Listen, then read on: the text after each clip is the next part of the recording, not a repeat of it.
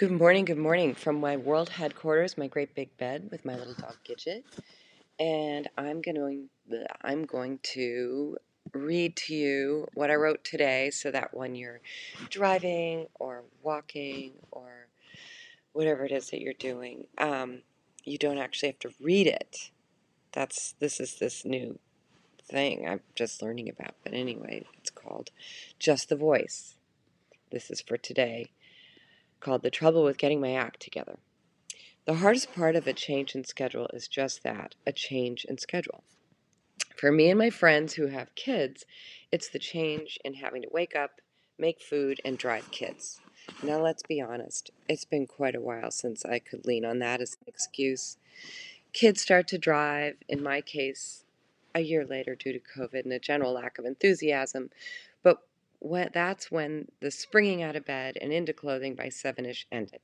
In fact, as I write this at 8:48 on a Friday, the 13th of January, I am in my bed in jammies.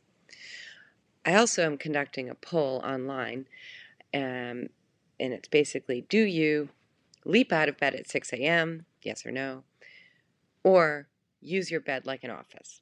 And I'll be really interested to see. I have a sneaking suspicion it's 50-50, but I don't know. Anyway, then I say, I've discussed my bed before, describing it as a big raft that pets and people climb on and off of while I ride its comfy wave down the river of life.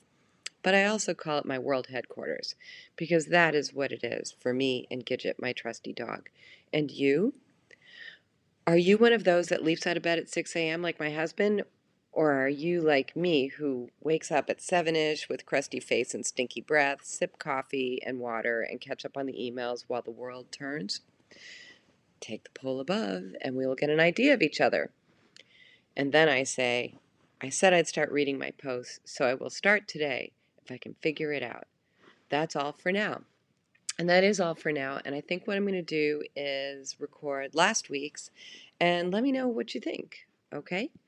Thank you.